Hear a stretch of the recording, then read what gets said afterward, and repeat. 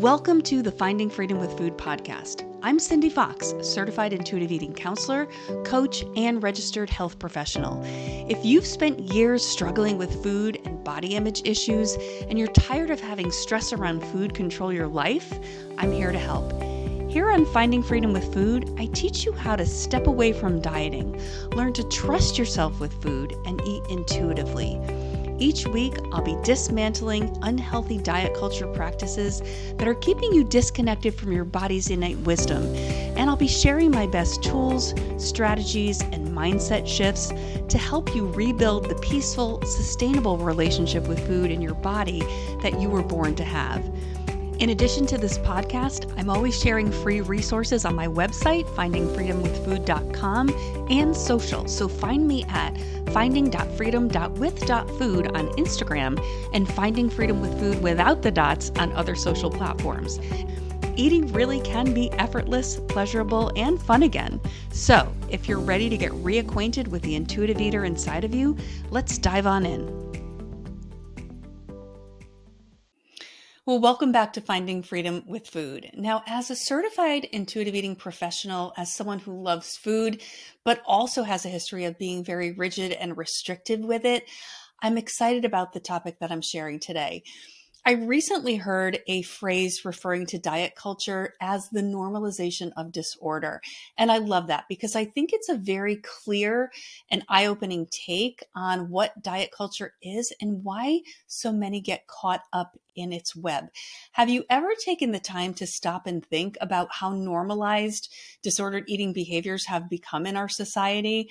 And I'm not talking about full-blown eating disorders such as anorexia nervosa or bulimia. But reflect with me for a moment on your own history, your own thinking patterns, and behaviors with food. So my first question for you is, how many diets have you been on over the course of your lifetime? Can you even count? How often do you find yourself in that loop of, and I'm using air quotes, doing good all week and then going overboard on the weekend and feeling the need to start over on Monday? And have you fallen into any of those get skinny quick schemes? So things like drinking lemon water with cayenne pepper to burn fat. When you've lost weight from restrictive dieting, was the weight loss permanent? Or did you need to start another diet in order to lose the weight again? And how many times have you sworn off certain foods like sweets, for example, only to find yourself obsessing about sweets, ultimately giving in to your urge and maybe having a cookie and then end up eating half of a package? And how much of your time, energy, and brain space is taken up by thoughts about food and your body? And how often do you engage in negative self-talk about food you've eaten or your body? Now, these are just a few examples of behaviors that you may not even recognize are disordered. For most people, these just feel normal. It's just simply how we exist. So many of the women that I work with tell me that they feel like they've been on diets for as long as they can remember and have been losing and regaining the same weight over and over again. And there's a normalized consensus in our society that weight gain of any sort is inherently bad. And it's become so normalized to fear weight gain. And we've become a society that's obsessed with what we eat, what we don't eat, and we moralize our eating choices as being good or bad. And of course, if we gain weight, it couldn't possibly be that overly restrictive, unsustainable diet that failed us. No, we somehow lack the stamina or the willpower or the moral fortitude to stick with the diet. So we must be the ones that are the failure. And what about the guilt and shame that we feel when we regain weight after a diet? Well, those are the driving emotions behind why we stay stuck in the yo-yo cycle of losing and regaining weight. And when we feel shame about regaining weight, we tell ourselves, that's it. This next time is going to be different. And we go back to being very restrictive with our eating in an effort to lose the weight. And this seems like the normal right thing to do, doesn't it? I mean, there is so much evidence out there that people are losing weight on diets, right? You've seen the before and after pictures on social media. It works for them, so it must be able to work for me. However, before and after pictures show a snapshot in time, and we're not privy to the long-term story of every dieter's journey. And the research is clear. 95% of people who lose weight on restrictive diets regain the weight within 2 to 5 years, and 2/3 of those people gain more weight in the long run. Are all of those people failures? Of course not. The truth is, our bodies will predictably rebel and push back when we're being too restrictive with food.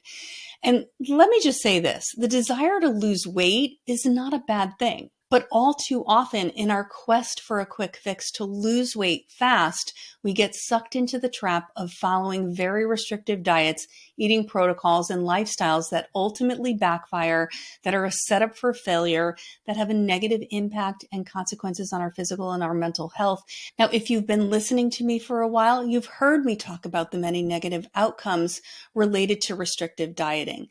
Today, I'm going to get deeper into how restrictive dieting impacts your body's metabolic processes, including hormones, and how our genetics play an important role in weight maintenance and reaching a weight that's healthy and sustainable for you.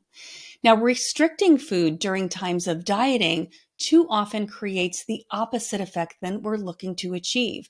Food restriction can actually completely alter your body's metabolic processes, as well as impact our mental health and our mental well-being. And this can result in the very thing that people fear the most, and that is weight gain. So I'm going to be sharing 5 reasons why restricting food may actually be causing you to gain weight. Now, if you've been on diet after diet and you struggle to keep the weight off, or maybe you've even gained weight in the long term, listen up. One reason why restricting food may be causing you to gain weight is that your metabolism decreases in response to compensate for food restriction. Our bodies have built-in mechanisms that work around the clock to maintain balance. And our bodies are genetically hardwired to combat starvation through a process called metabolic adaptation. And all this means is that our body is able to alter how efficient it is in turning food into energy. Metabolic adaptation is a biological process in response to starvation. And it makes a lot of logical sense when we look at it through the lens of our ancestors, before we had grocery stores and food delivery services. When food was plentiful, it meant that starvation was not likely. So the body didn't need to store energy from food as fat for later use, and it used what it required to fuel regular biological functions such as organ function and maintaining body temperature. However, in times of famine, it was essential that one's metabolism was extremely efficient and only using the minimum amount of energy from food to maintain biological homeostasis, because the rest needed to be stored as fat for later use to prevent starvation. And this is still true today. Now, your body's job is to make sure that you have enough energy for survival.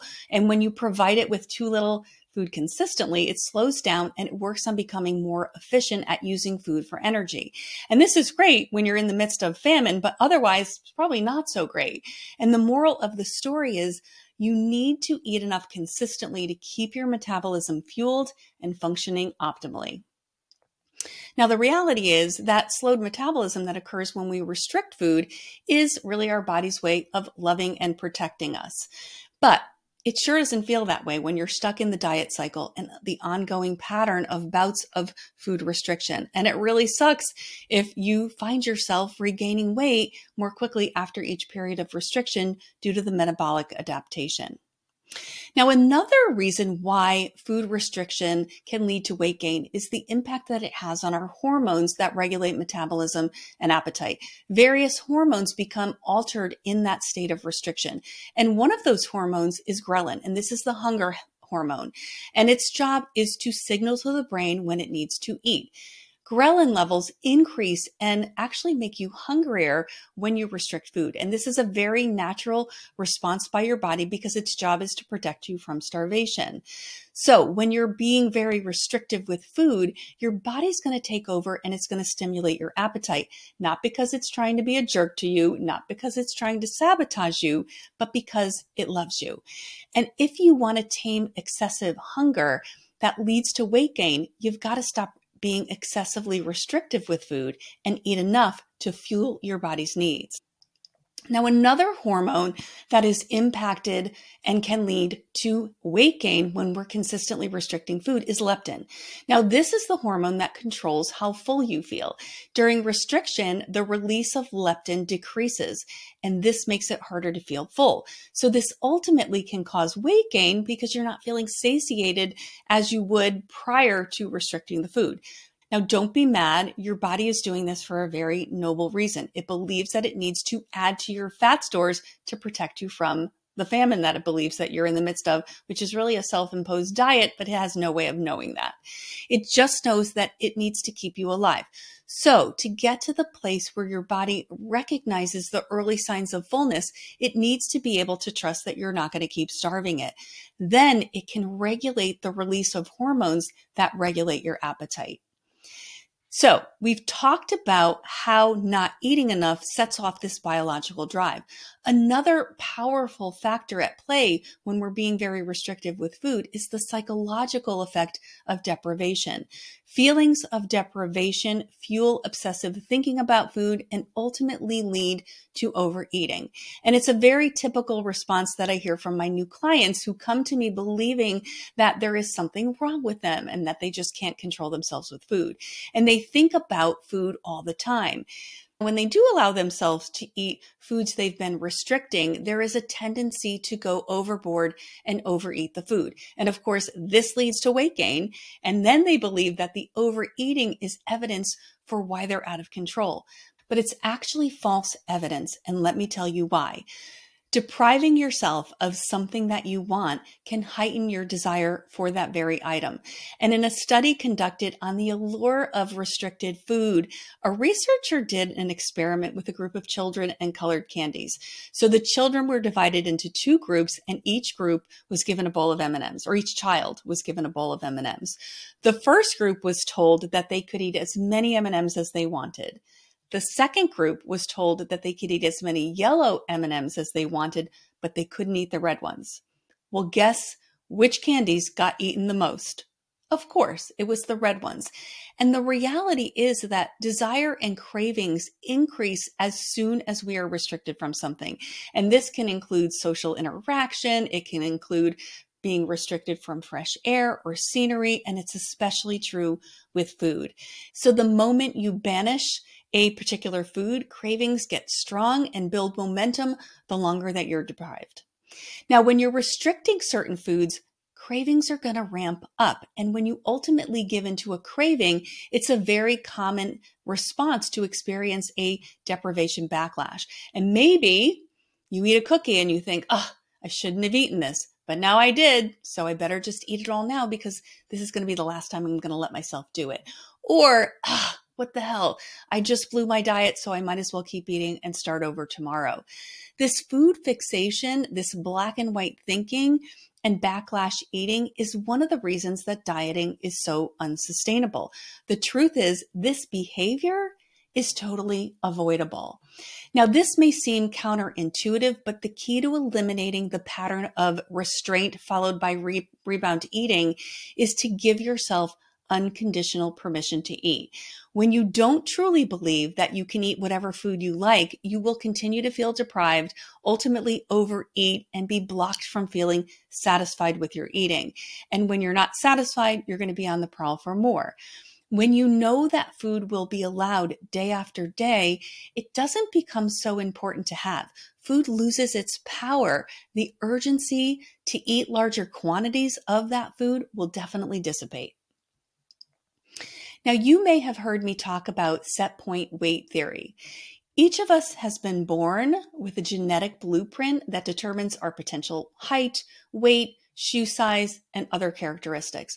Our set point weight is that range that our bodies want to be at to function optimally and to feel our best. Now, this is significant when we think about dieting restriction, because this means that ultimately, no matter how hard we try, our bodies are going to ultimately try to stay within that set point weight range. And researchers say that this is why our hunger and our fullness hormones become distorted and metabolism decreases. And those mechanisms essentially occur to push us back to our set point weight. Now, what this also means is that many people don't naturally fit into the unrealistic thin ideal that diet culture worships. And this leaves a lot of people striving to fit into a mold that their body was actually never meant to be.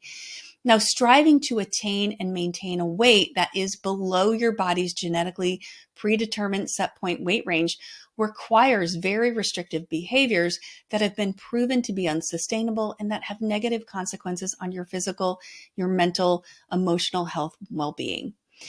So allow me to do a recap.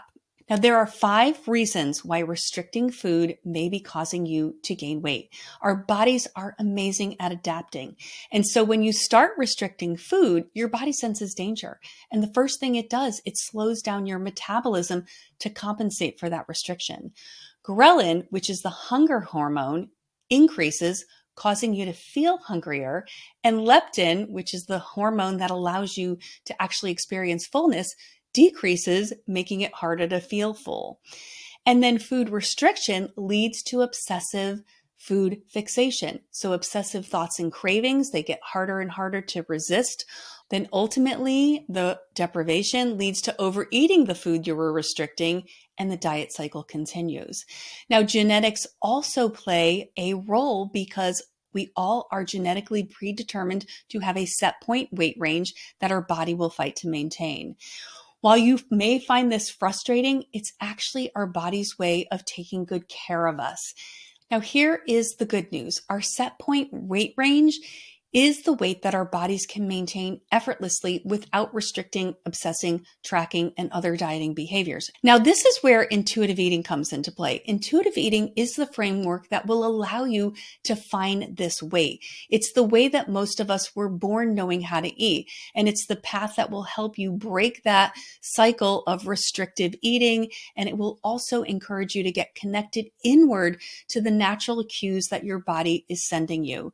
Now, as you rebuild and relearn how to honor your body's cues, your eating and your thought patterns around food will start to normalize, and your body will gradually get to and maintain the weight that it was biologically hardwired to maintain.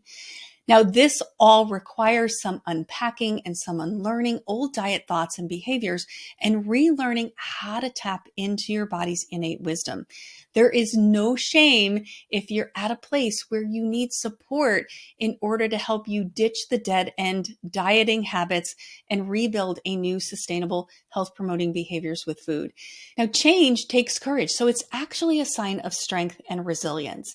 Now, if you would like support from a certified intuitive eating professional, you can learn more about my programs and free resources that I offer by clicking the links in the notes or my bio or by visiting findingfreedomwithfood.com. Now, you deserve to have the peace of no longer being at war with your body and being able to live your life with balance and freedom. No, this is not a quick fix. Yes, it does take time and effort, but how much time, energy, and effort have you spent on dieting? I promise you, it is worth every second of effort it takes to rebuild a healthy and sustainable relationship with food in your body, and you're worth it. And it's my pleasure to continue to support you every step of the way. Thank you so much for listening to the Finding Freedom with Food podcast. Make sure to check out the show notes for any resources mentioned in this episode. If you like what you heard, please subscribe and leave the show a review and let me know what you want to hear more of. Leaving a review will also help others get inspiration, support, and resources to help them on their food freedom journey. If you found this episode helpful, share it on social media and don't forget to tag me at finding.freedom.with.food on Instagram and Finding Freedom with Food without the dots on other social media platforms. And remember, you are not put on this earth to live life obsessed with what you eat and caught up in a never-ending battle with your body.